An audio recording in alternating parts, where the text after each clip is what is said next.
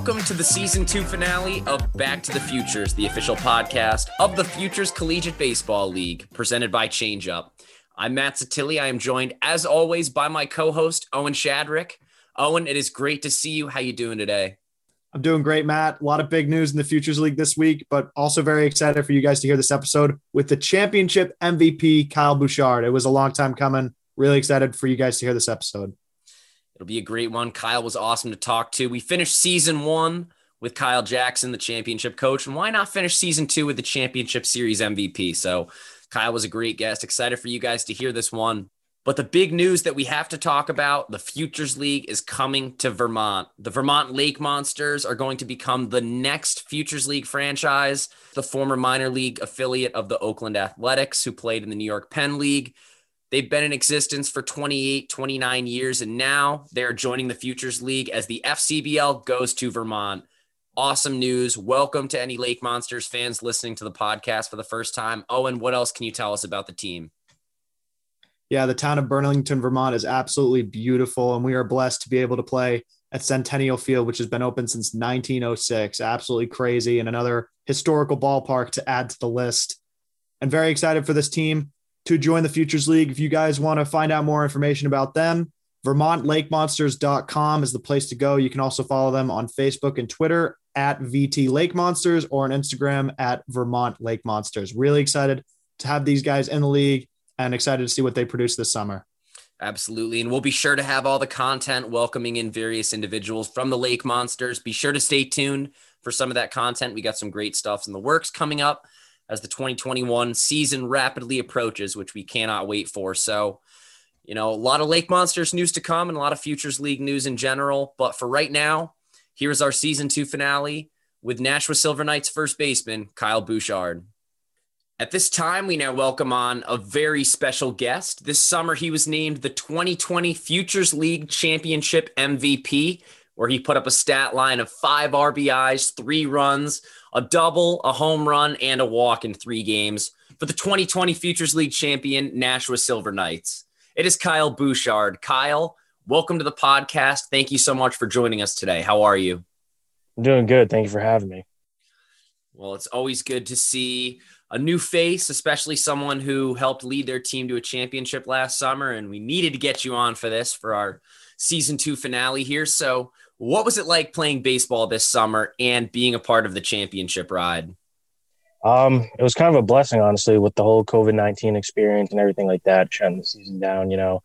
I had no idea what the future was going to hold, if I was going to be playing anymore or whatnot. But when the NCAA reinstated, I kind of sat down with my parents, talked over everything, and made the decision I'm going to come back and play again. So, and then playing in Nashua this summer was honestly a crazy experience. I honestly didn't expect to be going up there and playing. I saw Cam Cook when I went up just to see some of the guys from my team, and we just started talking. And he's like, maybe we can get you on the team here in the last few weeks. And I was like, yeah, that'd be awesome. I just wanted to go and get ready for coming back to school and everything like that in the fall. So it was definitely a crazy experience. Yeah, crazy doesn't even begin to describe it. As Cam has told us many times, he said he pulled you, quote, off the streets. So what were the discussions like with Cam, and how did he ultimately convince you to play in Nashua? Yeah, so he did text me at the start of the summer and just told me about how everything was going on with COVID and how they're allowing some of the graduates to come back and play. And, that was an option for me, but ultimately I had to work and make some money over the summer, so I couldn't do it necessarily at the start. And later in the summer, I kind of earned all the money I really needed for the school year and things like that. And I met up there and we were talking, and I was just like, hey, like, if you need a guy, I was like, I'll sit the bench. I'll do whatever you guys need. Just to be, if you need another body or whatever, I'll just show up, do my thing, help the team whatever way I can. And he's like, yeah, honestly, he texted me and he's like, can you come up this day? And I was like, yeah, absolutely. So I don't remember the exact day, but I was like, I'm definitely showing up. Yeah, and that's so true. Getting the money up before the final year of school, making sure you got loose ends tied in. So is it true that you were working at Home Depot during the summer? Because the infamous quote goes that you traded in your lumber at Home Depot for a lumber bat and again, used it quite well in Nashua. Yeah, so I was actually working at Home Depot all summer. So it was definitely a good experience there. Can't complain there. But yeah, that quote definitely is true. That's fantastic. And hey, there's nothing like playing baseball. So you got what you wanted in the end. Yeah, exactly. And obviously, team chemistry is super important to a team like a summer baseball team where you don't know a lot of the guys. So, how were you welcomed into that locker room, and what was the clubhouse chemistry like? Yeah, so it definitely helped going in, knowing that there was guys from my collegiate team there. So going in right there, I was already friends with them, and it was easy to kind of like build off that. A lot of the other guys too, I played against either in the futures when I played for the Vineyard or just over playing college and things like that. So I knew a good amount of them. But team chemistry definitely, I have to say, is like the biggest thing, especially on a summer ball team. So going in, just wanted to feel it out, see how everything was going, wanted to join the culture and kind of do what they were doing. I didn't want to change anything up because ultimately they were playing good and you just want to keep the ride going. Yeah, absolutely. And it'll be really neat to probably face some of those guys this spring once the D3 schedule's announced and you guys get a little bit more underway here. So taking a deep dive into the championship series, we'll get into specifics in a second, but just to keep it broad, what was your reaction when you found out that you were going to be named Futures League Championship Series MVP? Honestly, I was shocked. I had no idea. I was just so happy that we won. I honestly wasn't even thinking of anything like that. I was just glad that we won the championship in general. But when they like announced my name, I was like, wow, like I did not expect that. I was so honored. It was crazy. And let's talk about some of those specifics in the championship for a second. Seventh inning, game one, you hit a game tying home run. Bench was going nuts. What did that do for your confidence? And what do you remember about that at bat? Yeah, so that was huge for my confidence for the rest of the series. Coming in, I didn't have a lot of ABs under my belt really before that. So I was just trying to build off whatever I could do and just do whatever I can to help the team. But I know that game we were down 2-0 in the seventh, and I think it was Cole Chidoba was throwing for them, and he was throwing a really good game for them. We just couldn't string anything together. And I think I got up 3-0, and then I took the next one, which was like a really good pitch that I should have probably swung at, and then the next one was right there. So I just swung, and that really like built my confidence. I honestly didn't expect that to go out when I first hit it. At first, I was like, I don't know if this is getting out. So I just started running as fast as I could a second. But yeah, it was definitely built my confidence for the rest of the series and just made me feel like I could play with these guys.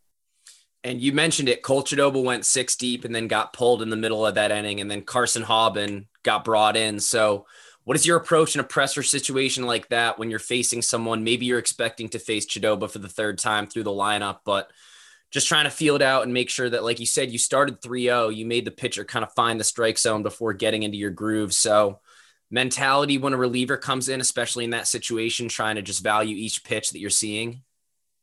Yeah, so especially later in a game, if the starter's kind of later in his pitch count and everything like that, and he's throwing a really good game, you kind of want to see pitches as much as possible to kind of get his pitch count up. And eventually you want to get to the bullpen. And that's kind of what we were trying to do because he was throwing a good game that day. So I was just trying to see the pitches, and 3-0, I didn't want to swing at the 3-0 pitch because, if I got out, that just looked really bad. So I wanted to see an extra pitch kind of just after the third AB too, just seeing him throw all those pitches and things like that. I was starting to get a feel for it. And so 3-1, I was just taking my hacks. So then the next game, you guys lose game one, fantastic back and forth game, have to regroup. You guys are facing Angelo Baez on the bump, the defending FCBL pitcher of the year, and you guys put up a 5 spot. It included your 2 RBI single in the first inning. Did you guys feel like that was the turning point in the series? And what was the message to the team from Kyle and both internally in the locker room before that game got underway? Yeah, so before the game, Kyle just kind of came in. He was like, no pressure, like just play like it's another day. Like you want to play as loose as possible, just have fun out there. Like that was ultimately the thing he was pushing for. He said, just have fun, like just do your thing, just have a good time. And I think that's kind of what helped us because especially when it gets to like a championship series, guys start getting tense and things like that. And you kind of need that relaxation. You need that piece from especially your head coach, like just relax, have a good time, have fun. And I think that was huge for us going into the game, knowing we were down 1 game. And Angelo, I've played him for a few years. I think he played for Worcester when I was in the Vineyard as well. And, we knew it was going to be a battle going into the game. And we were just kind of getting ready and just hoping the best and just having a fun time ultimately at the end of the day. Yeah, and another thing that was special about game 2 was the performance of Nick Areno, and especially because he had a supporting cast there in the box seats. So what was it like watching him deal in game 2 and having his supporting cast there with him? Yeah, it was a good experience. He just from the first pitch he had control of the whole game. You could just see it on the mound. He had that look in his eyes, like he was not going down without a fight, and he was going to do anything it took to win us this game. And the crowd that he had there, I think definitely helped him a lot. Giving a lot of people behind you cheering for you and things like that definitely builds your confidence and everything like that. And you could just, once again, you could just see the look in his eyes. It was just, you knew he was going to do anything he could to win the game for us. Yeah, that was certainly something special to see. And just the whole series at Holman, I feel like, you guys might have kind of picked up off that energy. And, you guys get to game 3. You became the first team to come back from a 1-0 deficit to win the series in the championship in the first 10 years. So you guys win game 3. You put together a 2-for-4 stat line, 2 runs scored and an RBI, just 3 great performances out of yourself. But what was it like joining that dog pile when Brandon Dufault struck out that last batter, getting to finally realize like we did it? Just a culmination to a fantastic season. Yeah, it was honestly a great experience. I've never experienced a winning championship like that. So just seeing that in summer ball, and we kind of got cut short in the Vineyard, so I couldn't experience that there with the rain delay and things like that. But it was just an unbelievable experience. My heart was pumping in the last inning because I think it was a close game. There was runners on base. It was like a hit in the gap could have changed the whole game or anything like that. So it was just a crazy experience. I was on edge the whole time at first base, but yeah, it was an unbelievable experience. That's all I can really say. Yeah, it was certainly fun to watch. Can't even imagine what it's like in the middle there. But from the dog pile to a year before that, in 2019, you were a member of the Brockton Rox clubhouse staff. What was that experience like being beside guys like Andy Theriault and Tom Tracy in Brockton, and then a year later being in the dog pile and being a champion? It was huge, honestly. I learned a lot. I would go into Andy's office every day, and we kind of would just talk baseball and things like that because he's a Division III coach, so we kind of knew a lot of the same players. He coached against me. We played Plymouth State one time, and just talking to him all the time about baseball was huge. And even Tom's been around the game for a while too, and can't thank him enough for the opportunity to even do my internship over there and things like that. But I would always talk to Tom too every day, just seeing things from not even a baseball standpoint, but from how things are ran behind the scenes too. It definitely helps knowing as a player, like all the hard work that people put in behind the scenes and you don't really realize. So talking to Tom and Andy every day was huge for me, building experience. I was just trying to be a sponge. Ultimately, I was just trying to learn as much as I could from those two, just with the year off and going back to my senior year. And you've mentioned it a couple times so far. You were in Martha's Vineyard in 2018, and you were part of one of the wackiest championships I've ever seen. You guys come to game 3 and a rain delay shuts down the championship and you're named co-champions. What was it like and what was your reaction? Yeah, it was definitely a different experience. I can say that. I knew going into game 3, we had such a strong hope. We knew this was our game. Like we knew it off the bat. I think they went up 1-0 early in the first inning. And I remember Matt Chamberlain hit an absolute bomb that I think is still traveling to this day, honestly. And once he hit that, we knew, we just knew. We had Chance Huff on the mound, who was a Vanderbilt guy. And we had all the momentum. We were just so confident. And it was good to be a co-champ, but at the end of the day, it was ultimately would have been better if we could have took the full game. That would have been huge for us. What is it like going from being on a Futures League team for the first time in 2018 when you were younger, experiencing that, learning from some of the older guys, and then translating that to now, either whether it was with Brockton last summer or in Nashua, paying it forward and that exchange of information between players that you're going to be playing against some of these guys at school, but once again, you're all on the same team and trying to improve as a collective during the summer?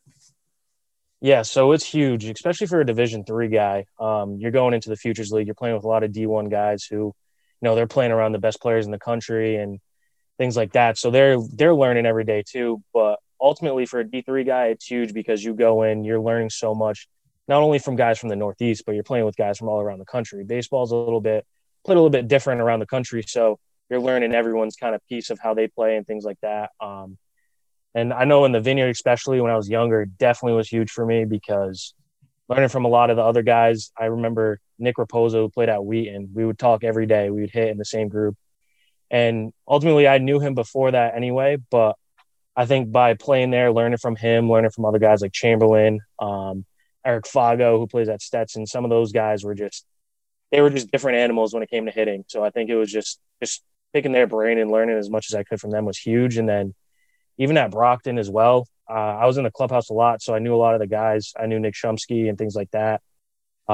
We talk about hitting and things of that nature. So that was definitely big for me. And then I just put it all together when I went to Nashua. Yeah, and it certainly paid off in that championship series, that's for sure.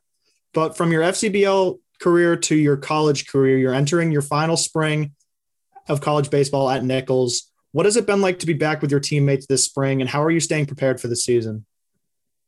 It's definitely good to be back. I think a lot of the guys in my class came back because we knew we had something to prove. Not a lot of us had a lot of recruiting out of high school, so this was kind of the only school that really gave us an opportunity. So we kind of put our heads down. We just worked all 4 years, and to have that last year taken away just really sucks. So I think all of us wanted to come back and really prove something. So I think that's huge.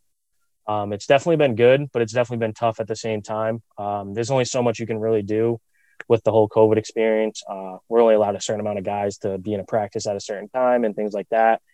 And if someone tests positive, we got to shut the practice down from that nature, or guys are kind of restricted. It's definitely a tough experience, but you just got to take it and you got to run with it. I know our head coach, Tim Mayo, one of his big things is Jocko Wilnick. And one of the things that guy always says is good. Regardless, whatever happens, just say good and keep moving on, because you can't hold on to the past. You just got to keep going forward, and whatever happens, happens. Before we return to our interview with Kyle Bouchard, once again, we wanted to give a big shout out and thanks to ChangeUp, one of the FCBL's cornerstone sponsors. ChangeUp is a cutting-edge, player-centric pitch and performance management application. By comprehensively and accurately tracking pitch activity and capturing critical in-game performance data, ChangeUp helps baseball coaches protect their pitchers from overuse and helps players reach their full potential safely. During the 2020 season, FCBL teams reap the benefits of the ChangeUp application, including the ability to keep college coaches informed on what and how their players are doing here in the FCBL. Coaches and parents at all levels, Little League, AAU, high school, and the collegiate level, take notice. ChangeUp is the clear choice to ensure your pitchers aren't being thrown too much or too often and are getting proper rest. In addition, ChangeUp's analytics function helps coaches and players understand each pitcher's current performance thresholds and helps inform training protocols to get your players to the next level. The Futures League is bringing you tomorrow's baseball superstars today. ChangeUp is helping make sure those superstars travel safely and as far as possible on their personal baseball journeys. Are you ready to join the ChangeUp revolution?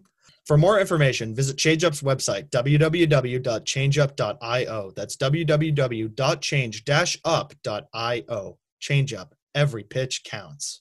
We now return to our interview with Kyle Bouchard.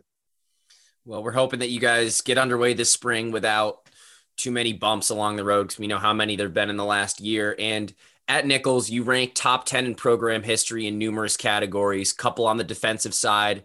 You're also top 5 in ribbies, doubles, hits, and walks. So what is it like being one of the more successful players to ever lace it up there with the Bison, and especially considering that, getting one last go of it and taking care of that unfinished business that you mentioned? Yeah, so it's definitely been good, and it's been an honor to play here. I definitely loved the experience, so I think that's why it made me want to come back for another year in general. But ultimately, all the other, like the individual stats, like they're an honor, but at the end of the day, I think I just want another ring. Like that's just the biggest thing. Like we just want to win another conference. But going off, like just learning things like that too. Like Cam Cook he was kind of like my mentor when I got here. He kind of took me under his wing and showed me the ropes of hitting. He's one of the all-time greats at hitting at Nichols too as well. So I think learning from him was a huge experience and definitely helped me a lot when it came to where I am today. So, yeah, you just touched on it. Your GM of Nashua, Cam Cook, is also a Nichols baseball alum, and you played with him for 2 seasons in 2017 and 2018. So what was it like having that connection with him, and what have been the most important things that you learned from him? Yeah, so it was big. Going in as a freshman in college, sometimes like you're not as disciplined as those older guys. They've been around the game for so much longer, so they've seen a lot more things. And I think that's one thing he kind of instilled into me was discipline. Kind of stay within yourself. If you get out, don't get mad, like move on, like things like that. And ultimately he said everyone is kind of like their own hitter. You just got to know what's good for you, what works for you, how you're comfortable and things like that. I think that was huge. And then going to Nashua too, even though he's my GM, I could still go in his office and I'd talk to him sometimes about like my ABs or things like that. And he'd always give me advice, and I just always wanted me to do good. So I think that's what really helped me over time. And I'm very grateful he took me under his wing. And you guys play in the Commonwealth Coast Conference. You were named second team all CCC in 2018 and 2019. You guys have never made the NCAA tournament in school history. What would it mean to you to get there? And as you mentioned, you're not here to keep putting up stats. You're here to ring chase. You're here to go for one final lap around and take Nichols where they've never been before. Yeah, so that's definitely huge. I know ultimately we definitely want to do it as a group in general like that, but also for our coach, Tim Mayo. He's a great guy. He just wants to win. Like, that's just his main goal. He doesn't care about individual success. Like, he just wants to win. Like, at the end of the day, that's all that really matters. And I think at the end of the day too, you're going to remember a championship way more than individual stats. And you definitely get a lot closer with the guys that you win with. So I think that's huge. And especially since, like you said, Nichols has never done it. That's one thing coming in our freshman year. That was like the president, like, we want to do what we can to get this team to win a conference, go on to the NCAAs. And, you know, we're a little inexperienced when it comes to that, but at the end of the day, we're going to do whatever we can and just grind as long as we can until we can do it. It's all you can do, right? Yep. So I got to ask one more individual question, because I know you're all about the team, but you're really good defensively. We were looking at your stats. You lead the program in terms of most ever putouts, which kind of makes sense as a 4-year first baseman, but you also lead it in terms of fielding percentage. I believe it's .989, which is super impressive. So what does that add to your game just to be a lockdown guy at first base and know that you're getting those appearances every day? You've started in like all but 3 games over the last 2 years at school. Yeah, so that's definitely huge for me. Getting on the field my freshman year, I knew that was one thing I really had to put forth, because going in, I was one of the lowest guys on the depth chart my freshman year. So I wanted to make an emphasis on my defensive game. I knew my offensive game, like I was working hard at it every day, and I knew there was just something that needed to get me on the field more, and that was defensively. So I just made that an everyday thing. I just wanted to get as good as possible. And I think it helps all around, like even other positions too. If you have a guy that you know, like, and you have confidence in to make the play all the time, like, it helps in general. That's like a catcher. Like, if you have confidence in your catcher, it changes the whole aspect of the game in general. So that's what I wanted to do ultimately for my team, knowing when they're throwing the ball over to me at first or whether it's hit at me, that they have confidence in me to make the play and just do whatever I can to help the team over there. Yeah, you know what they say, defense wins championships. So let's hope that comes true for you. Exactly. So we've asked almost every Division III player that's come on this podcast this question, but how much pride do you take in playing for a Division III school? Yeah, it definitely takes a lot of pride, and I love it, honestly. It's like a gritty aspect, you know, like you come in, like, you don't get as much as the Division I programs. You don't really have the funding like that. So you got to fundraise, you got to do everything you can possible to help the program. And honestly, like, I love that at the end of the day. That was kind of like my high school too. We had to do the same stuff. It was an inner city high school, so we kind of had to fundraise. We had to do all those things. So coming in, I was kind of used to that, and that's kind of what I wanted. Ultimately, at the end of the day, I think, you know, once you really take it in and you have the pride in the program you play in, it makes a huge difference in the long run. And I think that's definitely what I've done over this 4 years. That's awesome. Great answer. And before we get to our final segment, how about a message to the fans as we get a little bit closer to the summer? Yeah, well, hopefully the Futures League's allowed to play this summer. I know they did last summer. It was definitely not an easy one, but definitely looking forward to it. I know all the fans, you should be too, with all the teams coming back. I think Pittsfield's making an appearance again too, and things like that. So it's definitely going to be a great experience to see some college baseball out there and see guys get back to it and have fun. Absolutely. And we are under 3 months away from first pitch on opening day. I can't wait. So it's honestly, on the day we're recording, it's Wednesday afternoon. It's almost 50 degrees. I stepped outside, and when I closed my eyes for a second, it felt like spring. So I'll take that. So as Owen mentioned, we're moving on to our final segment. It's called Quick Hits. It's presented by Zephyr, the official on-field hat of the Futures League. Zephyr, high quality and innovative design since 1993. So Kyle, we wanted to ask you a couple more questions for our audience to get to know you a little bit better, if that's cool with you. Yeah, it's perfect. Awesome. All right. How about your favorite teammate that you've played with in the Futures League? Favorite teammate.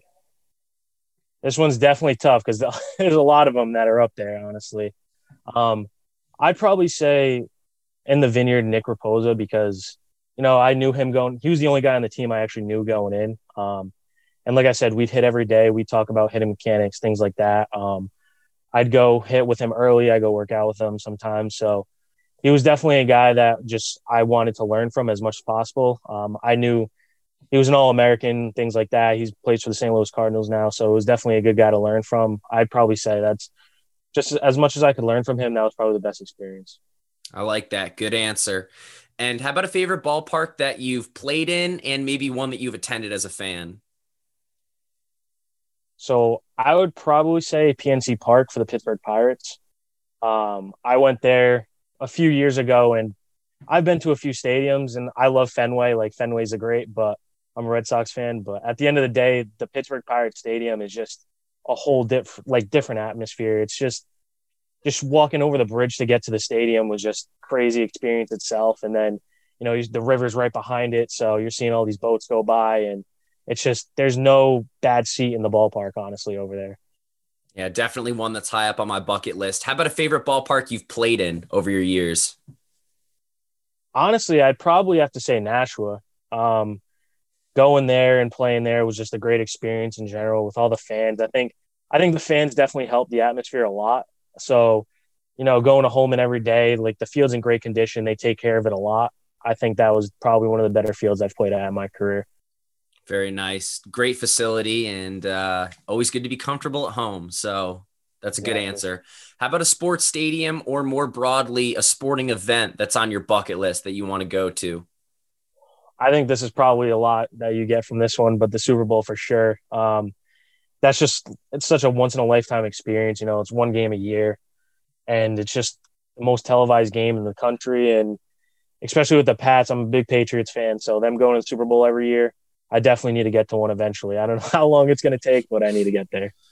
Absolutely. Absolutely. You're not alone in that. You're right. So how about walk-up music? What is Kyle Bouchard walking up to the dish, whether it was last summer, whether it's something you have in store for the spring?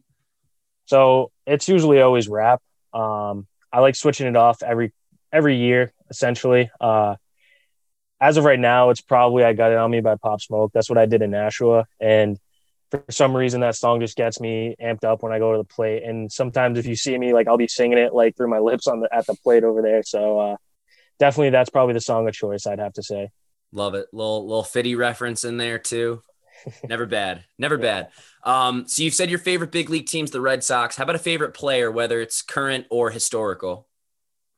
So growing up, I was always a Nomar Garciaparra fan. I don't know why. It was just something about his game that I just loved. When I was younger, that was like the first guy that was the first jersey I had. That was like, I had a sign in my room that said Nomar. Ultimately, that was probably my favorite guy growing up. I'd have to say he was just such a good shortstop for the Sox and things like that. And I was honestly so upset when they traded him. But that's definitely probably the number one guy I'd say that I'm a fan of.